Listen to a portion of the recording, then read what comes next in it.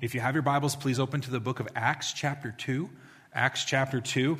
We started a new series last week called The Church in Motion. And actually, The Church in Motion is going to be a three-part series. We're breaking up the book of Acts into three different pieces, and we're still in the first piece. The first piece is the shortest of the three. We're only looking at chapters 1 and 2, but it's The Church in Motion Unleashed. And we're looking at the book of Acts because we want to take a step back and we want to look at not just what Jesus did. Luke wrote the book of Luke and discussed what Jesus did. We're actually going to look at the book of Acts where Luke talks about what Jesus will continue to do through his church. If you were here last week, you heard me say it's really easy for us to take something that we've experienced many years ago and forget the beauty of it. And I think the example I gave of that was a wedding or a marriage. And if you've ever been to the early marriages or you've seen someone being married for the first time, or, when they're young and they're all excited about it, you go and you go, wow, I remember what that was like. And then sometimes you might come back into your own home and go, doesn't look like that anymore, and why is that, And I'm hoping that's not the case for people, but it doesn't always, because there's things that change the relationship. They're not always bad things. But the point of the matter is to go back and remember what things were intended to look like in the beginning, and not just to mirror that or to replicate it, but to remember that so that we bring it forward. The church that we see in the book of Acts is the same church that exists today. So if we want a clear picture of what the church was birthed about and what the church was about, we need to go back to the book of Acts. So if you remember, I said last week that Luke did write both books. Luke was about what Jesus did, and Acts was about what Jesus will continue to do through his followers. So we looked last week at the first attribute in the church in motion. And if we were looking at who the church in motion really is, if God's church is moving and fulfilling what he purposed us to do, last week we said that a church in motion is a church on mission. You remember me saying, on mission. We know the mission of God. We know we've been created for a mission and a purpose. That's what the church in motion is about. If we're not on mission, we're going nowhere. Someone once said, if you have no goals, you'll hit it every time. And I think that that's really true. What is our mission as the Church of Jesus Christ? Last week, I said there were 4 things that help us stay on mission. I talked about knowing the resurrected Jesus, not knowing about Jesus, but actually knowing Jesus and his resurrected power, that you have to submit. I have to submit to his kingship and recognize that he's in control, that I am not in control, that I have to rely on the power of his Holy Spirit, and then I need to live expecting Jesus Christ's return, that when I live with an expectation that this world is only temporary and he could return at any moment, it will change the way that I live. I had some people come up to me afterwards and say, hey, that whole text message thing you said at the end of the service really spoke to my heart, that if God texted me tonight and said he was coming back tomorrow, what would I do differently with my life? And I would like to say personally that I would do nothing, but I wouldn't do anything different, but I know that that's not true. What would we do differently should God return tomorrow and we knew he was returning tomorrow? That's what the church on mission looked like in Acts in chapter 1. So today we're going to look at the next piece of the church in motion, and it's this, that the church in motion is the church empowered with the Holy Spirit. The church in motion is the church empowered with the Holy Spirit. Okay, now there are a lot of opinions about the Holy Spirit. There are denominations that have been created that have different opinions on who the Holy Spirit is and how the Holy Spirit works and what the Holy Spirit accomplishes in us and through us today versus what he did, a few thousand years ago. I want to try to give you as simple a picture as I can that we see in Acts chapter 2, talk about how it's relevant for us, because everything we're looking at here every single week doesn't just talk to us about a church that existed almost 2,000 years ago. They all exist, are all relevant for us today as well. So we're going to ask the question, who is the Holy Spirit? And I want to tell you the 3 things I'm going to talk about right out of the gate. So who is the Holy Spirit? Here's what I want you to know. He's the presence of God in us. Okay? He's the promise of God to us, and he is the power of God through us. That's who the Holy Spirit is. He is the presence of God in us, The promise of God to us and the power of God through us. And I'm going to break down each one of those this morning by looking at portions of Acts chapter 2, beginning in verse 1, and it's going to be brief. So there's going to be, yeah, but. You might have other questions. We're just not going to take a lot of time going through that this morning, and I'll explain a little bit later this morning why that's going to be the case. So the first part, who is the Holy Spirit? He is the presence of God in us. The presence of God in us. Okay. The Holy Spirit is not an it. You notice I said he is the presence of God in us. He's not an aberration. As a child, he was the Holy Ghost. Scared the pants off of me when I was a kid. Pray the Holy Ghost over you. Some of you traditional church people, I don't want to say old timers, but you know what I'm saying, like the Holy Ghost, when it was only the King James Version, the Holy Ghost, he is not an aberration. He is not a ghost in the sense that he haunts his followers. He is a person. Just think about that for a moment. He is a person. We're not talking about some ethereal presence. We're talking about a person. And if you think about him as a person, it will change the way you interact with him. Some people refer to him as the Holy Spirit. You see that in Matthew 28 when Jesus said, "Go into all the world and make disciples into all nations," baptizing them in what? In the name of the Father, in the name of the Son, and in the name of the Holy Spirit. That's what he says over and over again. So there is the God the Father, there is God the Son, and there is God the Holy Spirit. This is what we call the Trinity in the Christian church. And if you want me to explain that to you so that you fully understand it today, can't do that. Because there are people a whole lot brighter than me over the last 2,000 years that have tried to adequately explain the person of God, where we have three individual persons of God, but there is one God. One God, three persons. I'm sharing that with you this morning because you see right out of the gate here in Acts chapter 2, verse 1, that he is the presence of God in us. That's who the Holy Spirit is. So let's begin reading in verse 1, and I'm going to break it down so you can see what I'm talking about. In verse 1 of chapter 2, it says, "When the day of Pentecost came, they were all together in one place. Suddenly a sound like the blowing of a violent wind came from heaven and filled the whole house where they were sitting. They saw what seemed to be tongues of fire that separated and came to rest on each of them.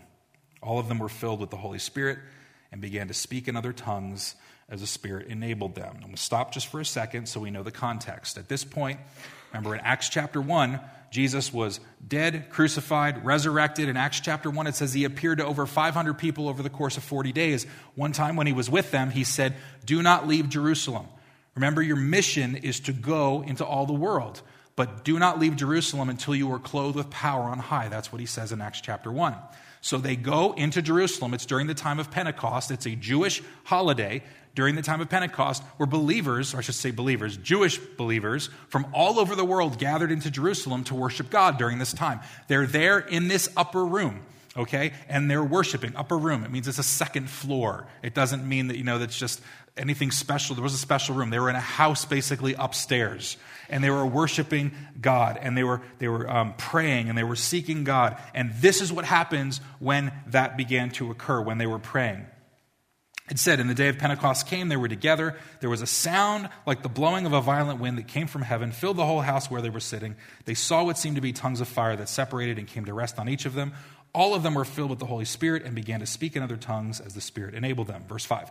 "Now there were staying in Jerusalem God-fearing Jews from every nation under heaven." Why were they there? Because of Pentecost. They were there in Pentecost for that reason. When they heard this sound, remember, they were God-fearing Jews from other places of the world. They heard the sound. A crowd came together in bewilderment because each one heard them speaking in his own language. Utterly amazed, they asked, "Are not all these men who are speaking Galileans? Then how is it that each of us hears them in his own native language?" Verse 9. "Parthians, Medes, Elamites, residents of Mesopotamia, Judea and Cappadocia, Pontus, Asia, Phrygia, Pamphylia, Egypt, and the parts of Libya near Cyrene, visitors from Rome, both Jews and converts to Judaism, Cretians and Arabs, we hear them declaring the wonders of God in our own tongues." Verse 12, "Amazed and perplexed, they ask one another, 'What does this mean?' Some, however, made fun of them and said they had too much wine." I love that at the end. They're just drunk. What's going on here? Why is this so significant? What does this mean? This is the question I think that's been asked for the last 2,000 years. And I think we can break this down and talk about all the components on it, how God used the early church in Jerusalem to reach people from all different nations who were followers of the Jewish truth, and they were declaring the praises of God in languages they never learned. That was the work of the Holy Spirit. But I want to point out something that's very significant in here. When Jesus told them to go into the upper room and wait, he said they would be clothed with power on high. In John, in the Gospel of John, he said, I need to go and ascend to the Father so that the Father can send you the Counselor. And they knew they were waiting to expect the presence or the Spirit of God to empower them for whatever they needed to do. They knew that that's what their expectation was. What they didn't know is what he would look like. What they didn't know is how they knew they had the empowerment. Right? I mean, think about this through our lens. We have to have a measurable way of knowing when there's a change in our lives. There are things that we look for and we hope for in our lives. You know, I think of Thanksgiving is only like a month and a half away, a little over less than a month and a half away. And these turkeys have these little tiny things in them. You know what I'm talking about? These little white things in them. And when they pop open, what does that usually mean? The turkey's, you guys know. I mean, it means it's done. It means the turkey's done. There's this measurement. You could say, I can't believe we're talking about turkeys in church. So sometimes they work well and they don't work well. So I would advise you to get a good thermometer because sometimes they don't work. But anyway, we're looking for a change that confirms what was said really happened. You with me? What were they looking for? God said, you're going to receive empowerment. Jesus is going to go. Spirit's going to come, and you are going to be equipped to reach the world. What are we looking for, God? What are we looking for? Because this passage sounds crazy. It sounds insane. What do they see? Well, we have to remember that the way that the people in the Jewish faith interpreted and saw the power and the presence of God's Spirit goes all the way back to the Old Testament, specifically the first 5 books of the Old Testament. Genesis, Exodus, Leviticus, Numbers, Deuteronomy. It's called the Pentateuch. And part of that 5 books was the enslavement of Israel in Egypt and the exodus of Israel through the wilderness to bring them back to Israel. You with me? Okay? 40 years they stayed in the wilderness. They saw God move from Genesis to Deuteronomy and his Spirit move in many different ways. So what were some evidences that they saw the presence of God evident in their lives? Well, in Genesis, there was creation. It says the Spirit of the Lord hovered across the waters. The wind of God. Spirit is pneuma, pneuma is wind. The wind of God hovered across the waters. They would associate the presence of God with the wind and the power of the spoken word, because the word itself breathed life into others. The wind of God, the Spirit of God breathed life like a wind into other people. Or you can fast forward into Exodus when they were delivered from from Egypt after 400 years in captivity. They came right to the Red Sea. And some of you know this story, but when they came right to the Red Sea, there was the sea in front of them and there was the army behind them. And it said a wind came from God and separated the water, and pushed the water up as walls as they were able to walk through the Red Sea on dry ground all night long. The walls of the wind kept the walls back. They associated the presence of God with wind. Those are just 2 simple examples, because the Spirit of God, the breath of God was associated with wind. Well, what are some of the other signs God used to associate his Spirit or his presence? Fire. In many occasions you see when Moses was wandering in Midian as a shepherd for 40 years, when God first spoke to him, where it's written here in the book of Exodus, in what way did God appear to Moses? In a burning bush. But the bush was not being consumed. The fire was there, but the bush was not being consumed. Moses, presence of God, fire. That's what we see. What else do we see in the midst of it? In the wilderness, when they went through the wilderness, God led them in the day by a pillar of cloud, and in the evening there was what? A pillar of fire. Okay, fast forward to Elijah. Now we're outside of the first 5 books, but when Elijah confronted the prophets of Baal and he stood before them, and there were 450 plus prophets, and they prayed to their god Baal for hours and hours, and Elijah mocked them and made fun of them, and he finally said, now it's time for me to pray to the one true God. And he asked God to come and consume the sacrifice on the altar. The scriptures say in the book of Kings, fire from heaven came, consumed the altar, consumed the sacrifice, and consumed all the water that was around it. You see, fire represented the presence of God. And lastly, in the Old Testament, you see that tongues represented the presence of God. When Moses was called by God to go into Egypt and speak on God's behalf to Pharaoh, Moses' response was, I can't because I'm a stutterer and I don't speak very well. And God's response to him was what? No, you go and my presence is going to go with you. What was he saying? When you go, my presence will enable you to speak.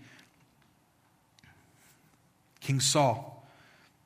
There's an interesting story about King Saul, that when he was walking with the prophets, you see this in the scriptures, the Spirit of God came upon him, and it says he prophesied like all of the other prophets. And those that saw this happen said, the Spirit of God came upon Saul, and he started declaring the praises of God. Surely God, or certainly Saul, is among the prophets. And those are just a few different examples this morning. I'm not going to go into many other examples, but I want to show you that when Israel was looking for evidences of the presence of God, it would not be unfamiliar for them to associate wind, or associate fire, or associate declaring the praises of God boldly with the presence of God. So what did God do in his awesomeness? He gave them all three. He gave them all three, just so they knew that they knew that they knew. I don't know. But I know if I was one of those guys, I'd probably want to know three different things, 3 different times. I mean, every message people preach are supposed to be 3-point sermons, I was told. So maybe this is how this happened, that it's like you need to hear the same thing 3 times. Jesus rose in 3 days. There are 3 different ways he confirmed his presence. I don't know. I don't know what the reason is, but here's what I know, that if I was sitting in the upper room and I was praying and I was waiting and I'm saying, God, we're waiting for your empowerment. We're waiting for your empowerment. We're praying, we're praising, we're worshiping you. There's a sound of rushing wind. Okay, we know wind. There are tongues of fire that we know fire. We're all declaring the praises of God in languages we don't even know, but the people that are there in Jerusalem at that time do know those languages. How would you not be able to see that the presence of God was with you? That's why I'm sharing this with you this morning, because when we talk about the empowerment of the Holy Spirit, he is not a force. He is the presence of God. That's important for you and I to understand, that the early church was empowered by the presence of God. Who is the Holy Spirit? He is the presence of God with us. But he's really the presence of God in us. Because Jesus said that when the Spirit would come, he would fill us. And that's what's so cool about this. So think about this. Just hold that thought. He's the presence of God in us. The second thing I want to mention this morning is that he is the promise of God to us. The Spirit of God is the promise of God to us. Now, what is the promise that I'm referring to? Again, you've got to go back to the Old Testament, because there was no New Testament at the time that this was written. There were only people living out the works of Jesus, and it didn't exist yet. So the promise that we saw through the prophets of the Old Testament was that God's Holy Spirit would not just one day come and empower people and meet with people and leave, but one day his Spirit would dwell in the hearts of all who believed. Think about that. That was a promise that goes all the way back through the Old Testament, that it wasn't just, you'll be equipped for different works, or you'll know I'm around when these things came, but all through the Old Testament you saw examples of the Holy Spirit coming. His presence came on people. His presence dwelt around or among people. But he didn't live in people.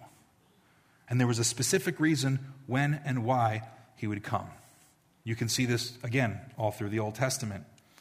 Whether it were the examples of when the tent and the temple were made in the Old Testament, God put his presence in the midst of the tent, in the midst of the temple. Remember, there's this place called the Holy of Holies that God's presence would dwell.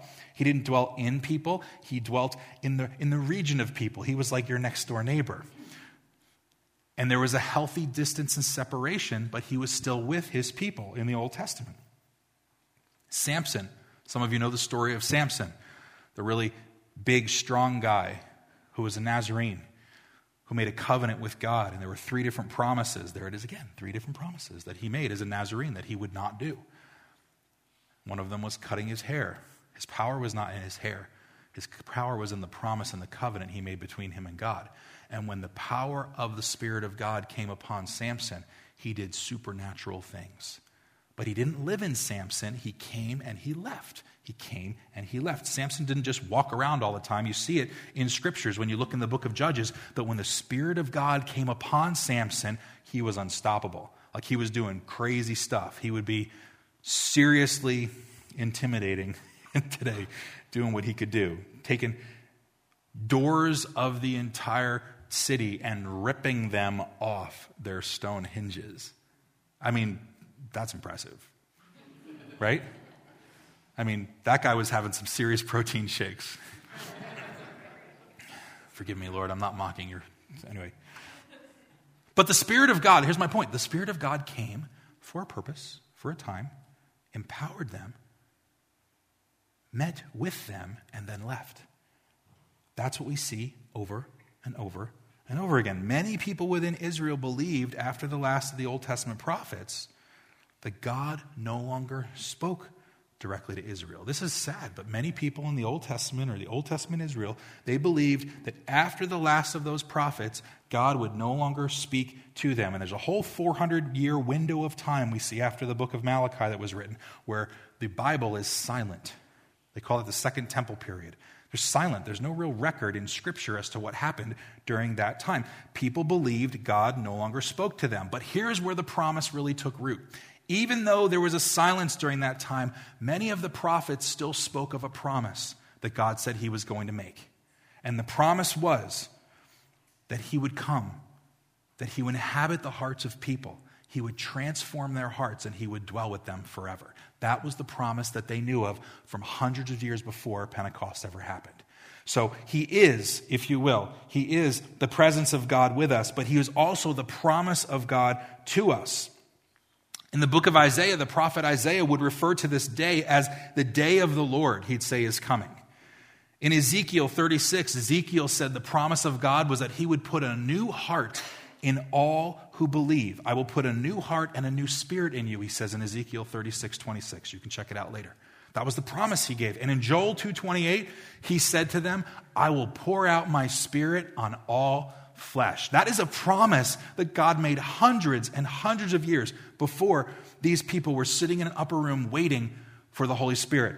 And the experience that they had was that he didn't just visit them for that moment, but he inhabited their hearts and he began to live with them as they moved forward for the rest of their lives. Peter explained this to the crowd after the event that we just read about in Acts chapter 2. I just finished in verse 12. When it said they made fun of them and they said they had too much wine in verse 13. Let's pick it up in Acts 14 to see how we can see that there really was the promise of God to us during this time. In verse 14, remember the question that everyone was asking was, what does this mean? Verse 14, Acts 2. Peter stood up with the 11. He raised his voice and addressed the crowd. He said, fellow Jews and all of you who live in Jerusalem, let me explain this to you. Listen carefully to what I say. These men are not drunk, as you suppose. It's only 9 a.m. No, this is what was spoken by the prophet Joel. And look what he quotes in verse 17. In the last days, God says, I will pour out my spirit on all people. Your sons and daughters will prophesy. Your young men will see visions. Your old men will dream dreams. Even on my servants, both men and women, look, I will pour out my spirit in those days, and they will prophesy. I will show wonders in the heavens above and signs on the earth below. Blood and fire and billows of smoke. The sun will be turned to darkness and the moon to blood before the coming of the great and glorious day of the Lord. In verse 21, and everyone who calls on the name of the Lord will be saved. Think about that. Everyone who calls on the name of the Lord will be saved. What is the qualifier? I hear this I was talking to someone again recently about this. Christianity versus other religions, and there's so many ways to God, and people have a hard time understanding, or they just wrestle with how could God allow this, and Christianity is so exclusive, and it's not. Christianity is the most inclusive faith that anyone could ever see, but there's a catch to it, that it's not about how you do to get in God's grace. It's not about what you can do to earn God's grace. It's about what Jesus already did for you. It's not about how good you can be so that God accepts you. It's about how the faith that you place in what Christ did so that God recognizes and accepts you. Everyone is invited to be a part of God's kingdom. And everyone who calls in the name of the Lord, he says, will be saved. That doesn't mean, oh God. That means a declaration of giving yourself to God. And that's salvation, is recognizing that we are not but nobody without God, that without the work of Christ on the cross, we cannot be saved. But the whole point of what I'm saying here is that Peter uses this very experience to explain to the people that are confused that what they are witnessing is the fulfillment of a promise that began hundreds of years before. This is what's happening, and we are in the last days. Yes, God is, or I should say the Holy Spirit is the presence of God with us and the promise of God to us. The last thing I want to mention to you this morning is that he is the power of God through us. He's the power of God through us. What kind of power are we talking about? Acts 1:8, he said this in his promise. But you will receive, what? Power when the Holy Spirit comes on you. And you will be my witnesses in Jerusalem and in all Judea and Samaria and to the ends of the earth. He gives his followers an impossible task that they could never fulfill on their own. I mean, I just found this morning you can buy the first 5 Mission Impossible DVDs on sale on an online place for like, I think it was like $15 or something. Or no, it was $9.95. And I went $9.95 for like $300 million worth of production. But Mission Impossible, right? I mean, some of you know this from like the earlier Tom Cruise or the more recent Tom Cruise videos. That's a really old show that goes back when I was a little kid. They're given an impossible mission that if they choose to accept it, blah, blah, blah, blah, blah, blah, blah. God gives these people, these followers, an impossible mission, an impossible task that they could never fulfill on their own. And that's why he says, you better go to Jerusalem and you need to wait for my Spirit. Because when you wait for my Spirit and you receive my Spirit, you will receive what? Power. When he what? Comes on you. And then you will be my witnesses in Jerusalem. And then you will be my witnesses in Judea. And then you will be my witnesses in Samaria and to the ends of the earth. And remember, what he's saying there is you live in Jerusalem, which is in the center core of southern Israel. But you're also going to be my witnesses in Judea, which is the southern region of Israel. You're also going to be my witnesses in Samaria, which is the northern region of Israel, where there's a mixture of Jews and non-Jews. And guess what? You're also going to be my witnesses to the whole earth. I mean, think about that. Isn't that incredible? You'll be my witnesses here in your hometown. You'll be my witnesses here in your state. You'll be here and my witnesses in the country that you live in. And you'll be my witnesses across the globe. You are going to change the world with what I'm going to give you because you are going to be filled with power. The church in motion is the church empowered with the Holy Spirit. Here's what I want you to know about the word power. And many of you have probably heard this before. This may be new to some of you. But the word power that he uses here is dunamis. Okay? Dunamis. Okay? And it means this. Manifesting influence over reality in a supernatural manner. Manifesting influence over reality in a supernatural manner. It's not just any power that we're talking about. It refers specifically to the miraculous. Dunamis is the root word of our English words dynamite, dynamo, and dynamic. And dynamite is some pretty powerful stuff. This summer I went to the Hoover Dam for a visit with Pastor Nick. Some of you know Pastor Nick out in Cleveland. And I love seeing a city boy out in the middle of nowhere. That is the funniest thing I've ever seen. It's hysterical. If you know him, it's just like a fish out of water. But he adjusted really quickly. Here's why I'm telling you this. If you know anything about the history of the Hoover Dam, before they built the actual dam itself, they had to reroute the water of the Colorado River. And to do that, they had to bore through mountains and create 4,000-foot long tunnels. 4,000-foot long tunnels that were 53 feet in diameter. And then they had to line those tunnels with 56 feet, I think. Then they had to line those tunnels with 3 feet of concrete all the way around so that when they were ready to reroute the river, there were 4 tunnels. And here's what's amazing.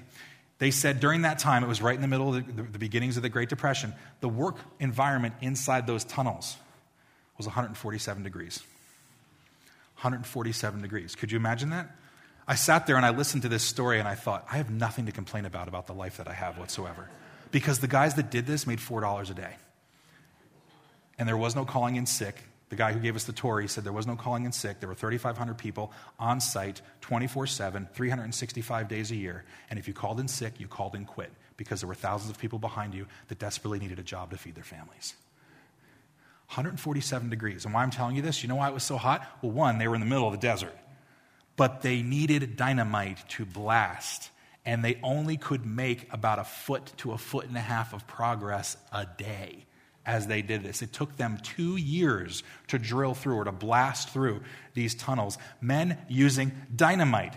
Dynamite destroys, incinerates concrete, incinerates stone, granite. This is the same thing that we're talking about here. And I'm sharing this with you because it's important. If I stood here this morning with a stick of dynamite and I lit it and threw it into the sanctuary, there ain't a person in this place that wouldn't be running through those doors. Right? You say, that sounds violent. Why? Of course it's violent. Because dynamite is explosive, right? It hurts people. I mean, it destroys things. It's intended to demolish things. The Spirit of God, dwelling in the hearts of all believers, gives us an influence over reality in a supernatural power in a manner. Why? To demolish spiritual strongholds. You got to hear what I'm saying here this morning. That is the power. You know, the Spirit of God, he's not a water bottle. He's just represented in my water bottle this morning. If this was filled with dynamite and I had the right components to make this explode, it will destroy everything within a specific distance around it. And if its main purpose was to destroy spiritual strongholds, this is a tool that the church needs to be able to wield. We need to learn how to use the power of God, to recognize that the Spirit of God is not just given to us so that we can say we're saved. I think we've lost it many times. I mean, I'm putting myself in the same camp here, friends. The Spirit of God doesn't just inhabit me to say, you're now my child. And that's wonderful because people walk away around this world with identity issues because the world tells them you're not good enough, you're not strong enough, you don't have the right whatever, you're not tall enough, you're not skinny enough, something's always wrong with us. And we're going to abuse you or manipulate you or use you for our own purposes. And the Spirit of God dwells in us. And I think one of the most important things we can ever understand from an identity perspective is God saw enough value in you and in me to send his Son so that the Spirit of God could live in you and live in me. I mean, what does that say about how valuable we are to God? What does that say about how significant we are to God? Oh, the world says I'm not this. The world says I'm not that. I mean, laugh at this kind of stuff. I mean, some of you have heard these silly stories, but, you know, I went this summer during my sabbatical, I went back to Long Island, where I'm originally from, Setauket, Long Island. And I drove through the town that I went to school in, and I went through the town, and I drove past my grandparents' house, and my old house that I grew up in, and went down this road and got close to the elementary school, and I turned this corner on the way up to the elementary school, just like this. I turned the corner, and I thought to myself, this is where I was when I was sitting on the bus in second grade when the kid told me I was a monkey because I had hairy arms. Some of you have heard that story before about the hairy arm thing. He wouldn't give me a nickel or a dime because I had hairy arms and my friend didn't. Don't laugh at me. Judge me. No, I'm just kidding. It is kind of funny. Words hurt. Don't they hurt? Our identities get corrupted by imperfect, sinful people in this world. Self-centered people. And I look at that and go, how beautiful of a message we need to be reminded of.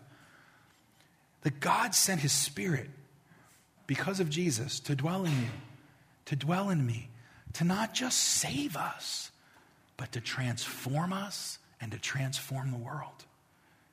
That speaks incredible amounts of value to who I am in God's eyes. And it should speak incredible value to you as well. And I think we wrestle with that so much. Satan is so good at saying, okay, if you're saved, because here's what I really believe. I believe Scripture, everyone's got a different perspective on this, but it's like, listen, when you make a decision to follow Christ and he inhabits your heart and the Spirit of God lives in you, nothing the devil can do to get him out. He lives there.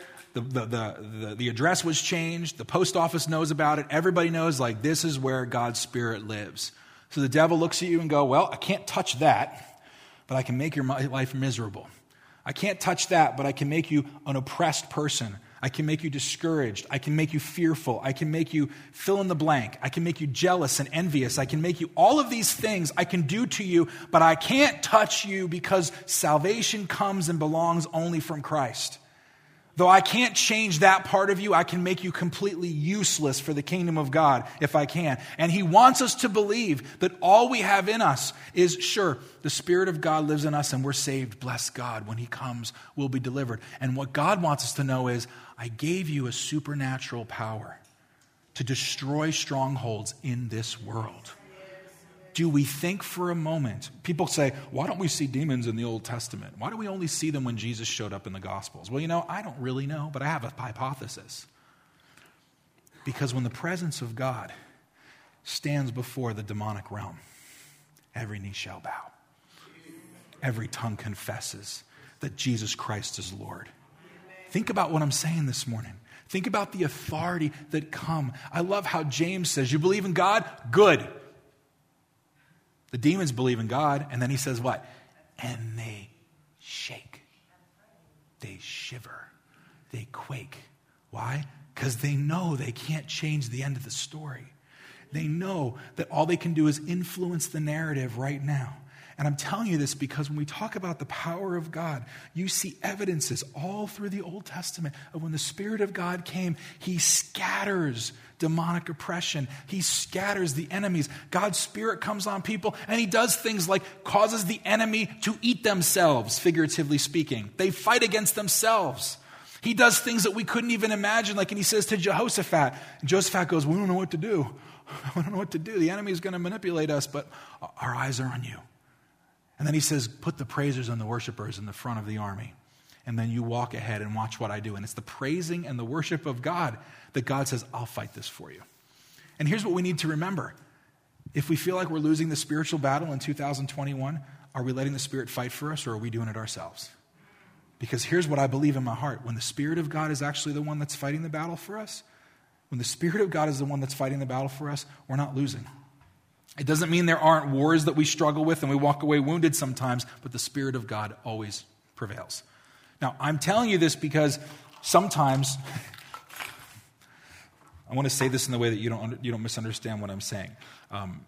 If there's a way to figure out how to do something, I will normally try to figure out how to do it. If I need to learn portions of a language, if I need to build something, if I need to repair something, if I need to have a conversation with someone, if I need to join a fantasy football league. Like, I've done these things. Like, that's miraculous stuff for me to be able to understand. Some of you are laughing because football is like a normal deal for you. Like, for me to learn stats and understand players and who's being traded where and why, I'm thinking, why am I doing this? I'm like, because it's actually relational. I can figure out how to do all of these things. Here's the danger. If you're really good at trying to figure out how to do lots of things, the danger is that you can try to look at the spirit realm and try to figure out spiritual problems with physical tools. I'll just use my brain. I'll just use my ability. I'll just use my whatever. And what God wants us to hear in the midst of all that is there are some things you can never fight in the physical that you can only fight in the spiritual. And if you're learning how to fight spiritual tools with physical means, you are in for a whooping. We are going to be discouraged and we're going to be beat up, and I'm so sad and I'm so beat up. And listen, please hear my heart on this. Like, the last 18 months in this country have been horrible. Right? Forget the rest of the world. I mean, I can't speak for the rest of the world, but we know enough to know that this is obviously not a local thing. People have become inhuman. Really. People have become divisive. We've lost people that are close to us. We watch people that are close to us that have died. We've seen people that are part of our families disappear. We've seen churches get destroyed and annihilated, places where have closed down. And we're not immune to any of that.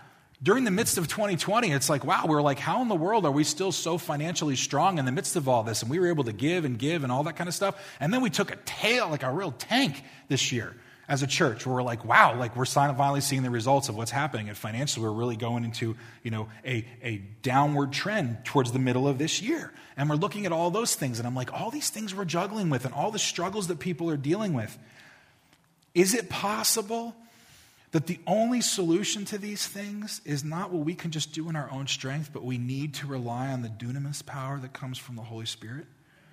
That we need to spend more time plugging into the source who's going to give us strength, who's going to give us power, who's going to give us hope. Now, I'm not just talking about the power to be a witness, to go evangelize, okay? Because if you fast forward to Galatians, and I want to show you briefly in Galatians 5, 22 and 23, the fruit of the Spirit. When the Spirit lives in us and the Spirit has permission to grow in us, what comes from the fruit is Spirit. What comes from the Spirit is fruit. And what are the results of that fruit? The fruit of the Spirit is love. The fruit of the Spirit is joy. The fruit of the Spirit, look guys, peace. The fruit of the Spirit is forbearance. You know what that means? Forbearance. I'm going to choose not to be offended. Think about that. Forbearance. Kindness. Goodness. Faithfulness. Gentleness. And self-control. I love what he says. Against such things there is no law. Why? Because you don't need a police officer to patrol that. I'm going to write you up for being too kind. You're getting a ticket because you're too gentle. What is that about? That's what he's saying. There's no law against these things. Why? Because they come from the Creator of all things. And when he dwells in us, we overflow and he's growing. There's love, there's joy, there's peace, there's forbearance. Ask yourself when you look at the world around you, really ask yourself when you look at yourself, are these fruits that God is moving and creating in yourself? Because if we want to know if we're being used by the Holy Spirit, if we want to know if the Spirit is growing in us, if we want to know, now things that aren't in here that need to be added to this, generosity, the fruit of the Spirit. Well, Paul didn't write that. Okay, but I'm adding that because I'm Paul too. Generosity. Generosity. Am I wrong? Look it up in the scriptures. Jesus was generous towards us. God was generous towards us. We are supposed to be what towards others? Generous, right? I'm going to get in trouble for that. What else is missing? Courage. Courage to have the hard conversations. Courage to stand when the world tells us to sit. Courage to speak when the world tells us to shut up. But you notice, it doesn't say you can have courage, but as long as you have courage, that cancels out love. That cancels out kindness. It cancels out joy. No, courage is missing in this as well. Boldness is not on that list as well. But can I tell you, you'll see it all through the book of Acts. There was generosity that went unprecedented. There was kindness. There was courage. There was boldness. And can I tell you, you think about how has the church demonstrated that over the last 18 months? Yeah, we can focus on all the negative things that we've experienced. And some of us have been victims of that. And some of us have been perpetrators of that. And some of us have been both. But when I was gone this summer, and my wife and I were gone, and we came up with a brand new direction this year to do this LEAP program, I thought that was funny. Like 8 years of my life thinking about what we could do to do something in the community, and the year that we finally get it off the ground is the year that I disappear. And I'm like, what was that about? And I was so thrilled. But can I tell you, in the midst of a world where they're saying, don't do this. Stay away from everybody. Stay separate. Make sure that you keep all the right spacing. And I'm not saying we shouldn't be socially responsible and consider everyone's health. I'm saying in the midst of all the guidelines that was put on us as a church and as a country, the church continued to bloom. The church continued to flourish. The church continued. And we as a church this summer had 50 kids in our building for 1 week when we did the LEAP program. Back in July, guys. 50 kids. We had volunteers. When people were losing their jobs this year or wondering where their income was going to come, $7,500 in sponsorships came through the door of this church just to help kids come that couldn't come in their own strength. Is that the Spirit of God moving amongst us? You bet it is. Absolutely. Well, the world says we shouldn't do this. There are organizations that are full out equipped to do what we did 10 times the amount of what we were able to do, and they didn't do half of what we were able to do in that week because of guidelines and fear and all that kind of stuff. There are places that have closed their doors because all of the guidelines they have to follow, and we're not sure about this. And God says, be the church and trust me in the process. And people responded to it. That's what it looks like to be empowered by the Holy Spirit. Or I think about what we did this summer. Some of you were here in August when Jason Rising came, and he spoke about the church plant that kicked off just over the last few weeks in Trapp, Pennsylvania. Verge Church. We as a church, while our offerings and our givings have been declining over the course of this year, gave $20,000 towards the planting of Verge Church in Trapp. Do you know why? Because all who call on the name of the Lord will be saved. And we need to get our eye, remember, on the mission of the church. Oh God, but if the giving is dropping, no. Hearts that stay open our hearts and hands that stay open are also hands that God can continue to refill.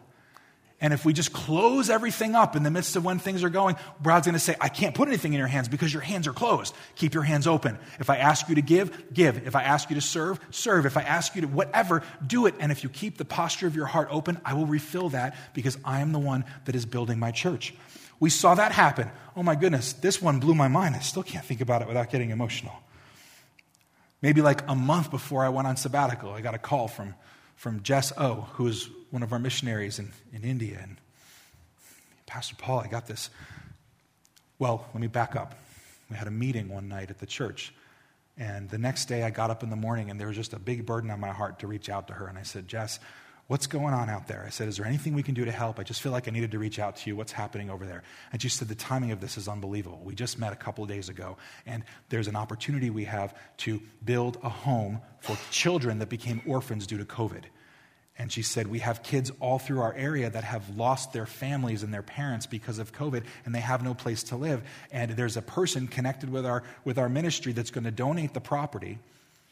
And we need to build a building on there. The first phase would be 20 kids. The second would be able to double it to 40 kids. And I said, well, what kind of numbers are you looking at? We need about $60,000 to get that off the ground.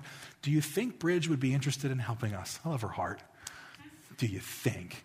I was like, do you think I need oxygen to breathe? Of course we're going to help you.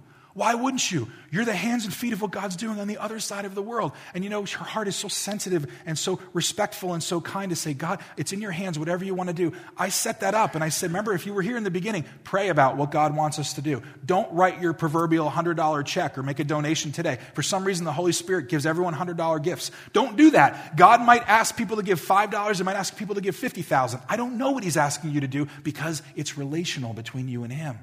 Pray about it over the next month. See what he does. I could not believe it when I came home after my sabbatical and Pastor Rob looked at me and said, do you know our church, including the money the board gave, donated $57,000 towards a $60,000 project? Do you know that? I guess you do. I didn't know. Isn't that incredible? Isn't that incredible?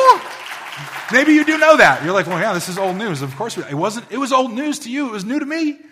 I was like, are you kidding? I had people calling me that weren't part of our church that heard about it online, and they were saying, like, hey, do you know if there's still a need there? And I tell them, like, listen, there's got to still be a need. $60,000 is a lot of money if you think. And the cool thing about that is she told me there were other people that were going to give towards this. So I think they hit that goal of the $60,000, and now they have to wait for things to get in line so they can begin doing that. But here's why I'm sharing this with you.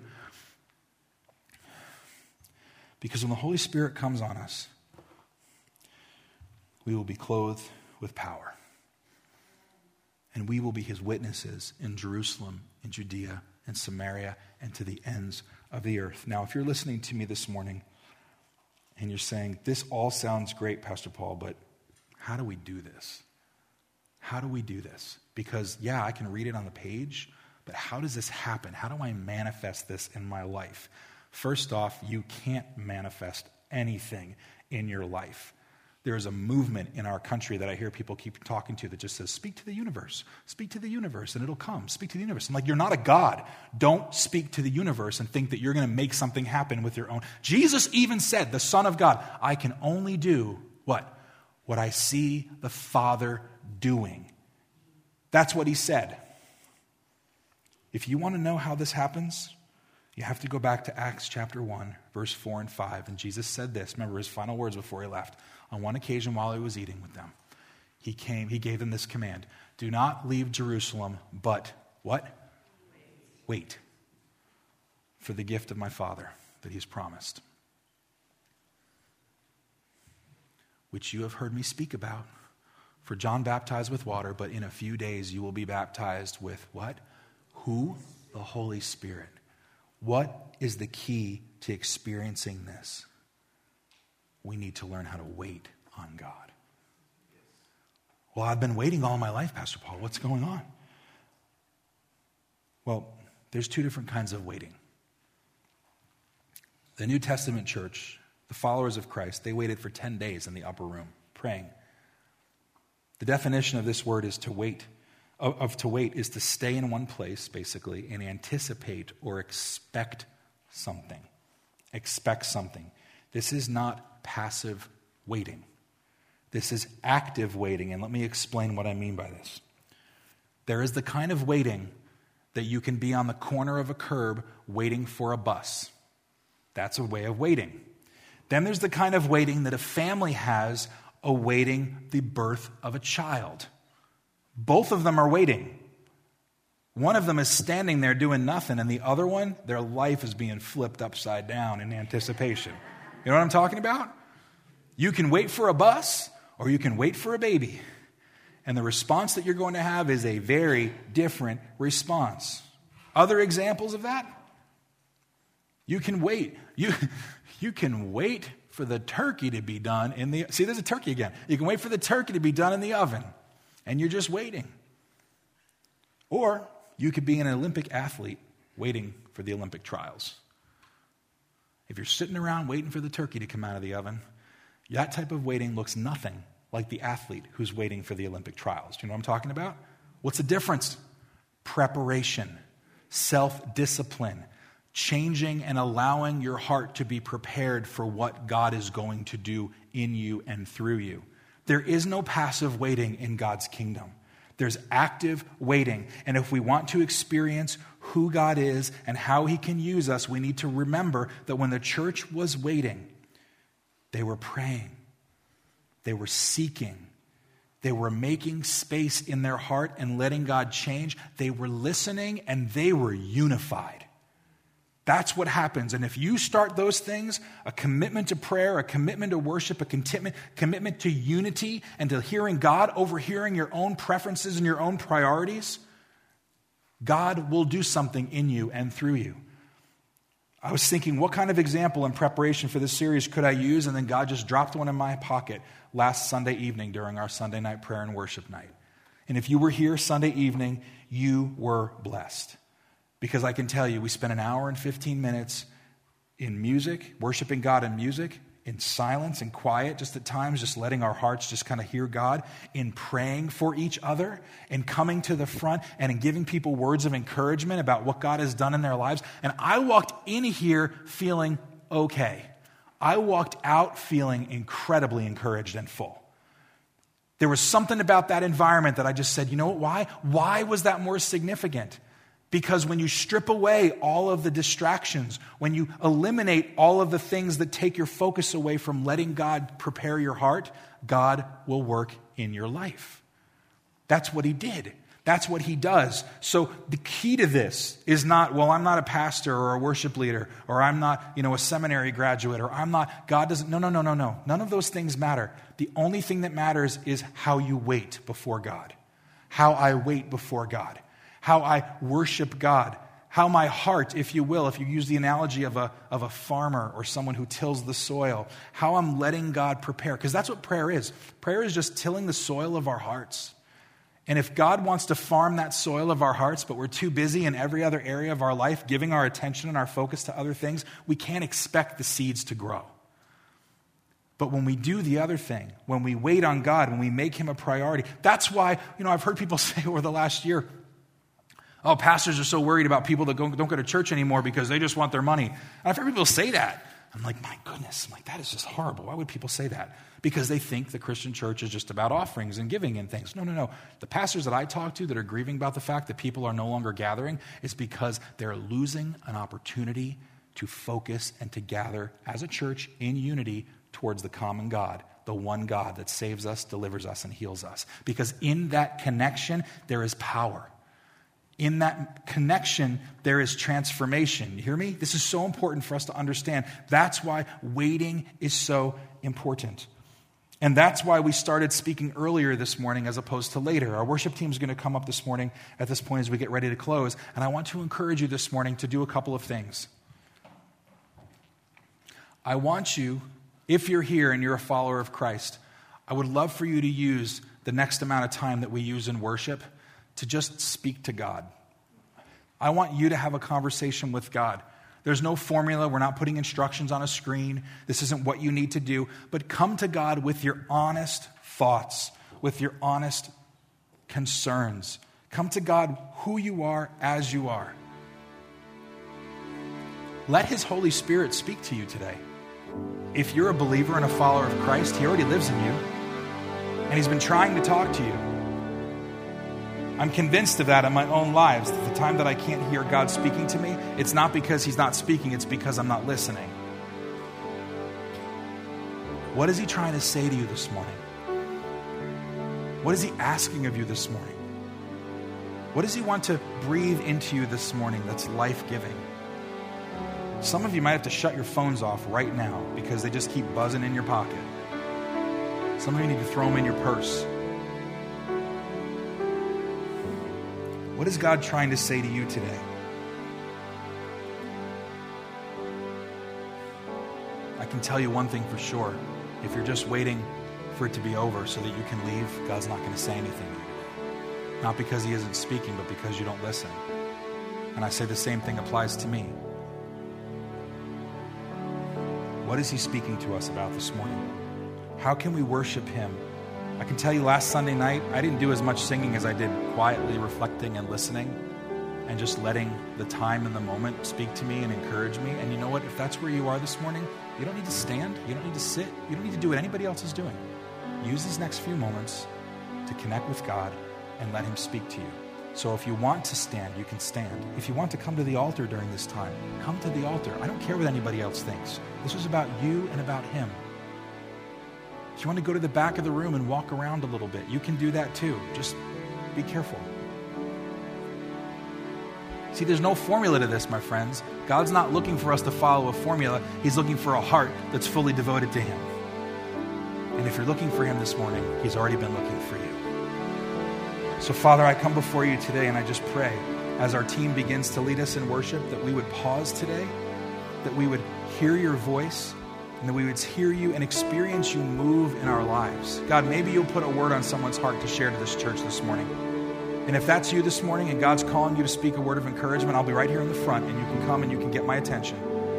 God, maybe he's calling someone here to seek forgiveness. Maybe he's calling someone to lay something down. Maybe he just wants one of us to just be in your presence. I don't know what it is, Lord, but we trust you and we give this time to you. So we wait on you. In Jesus' name we pray.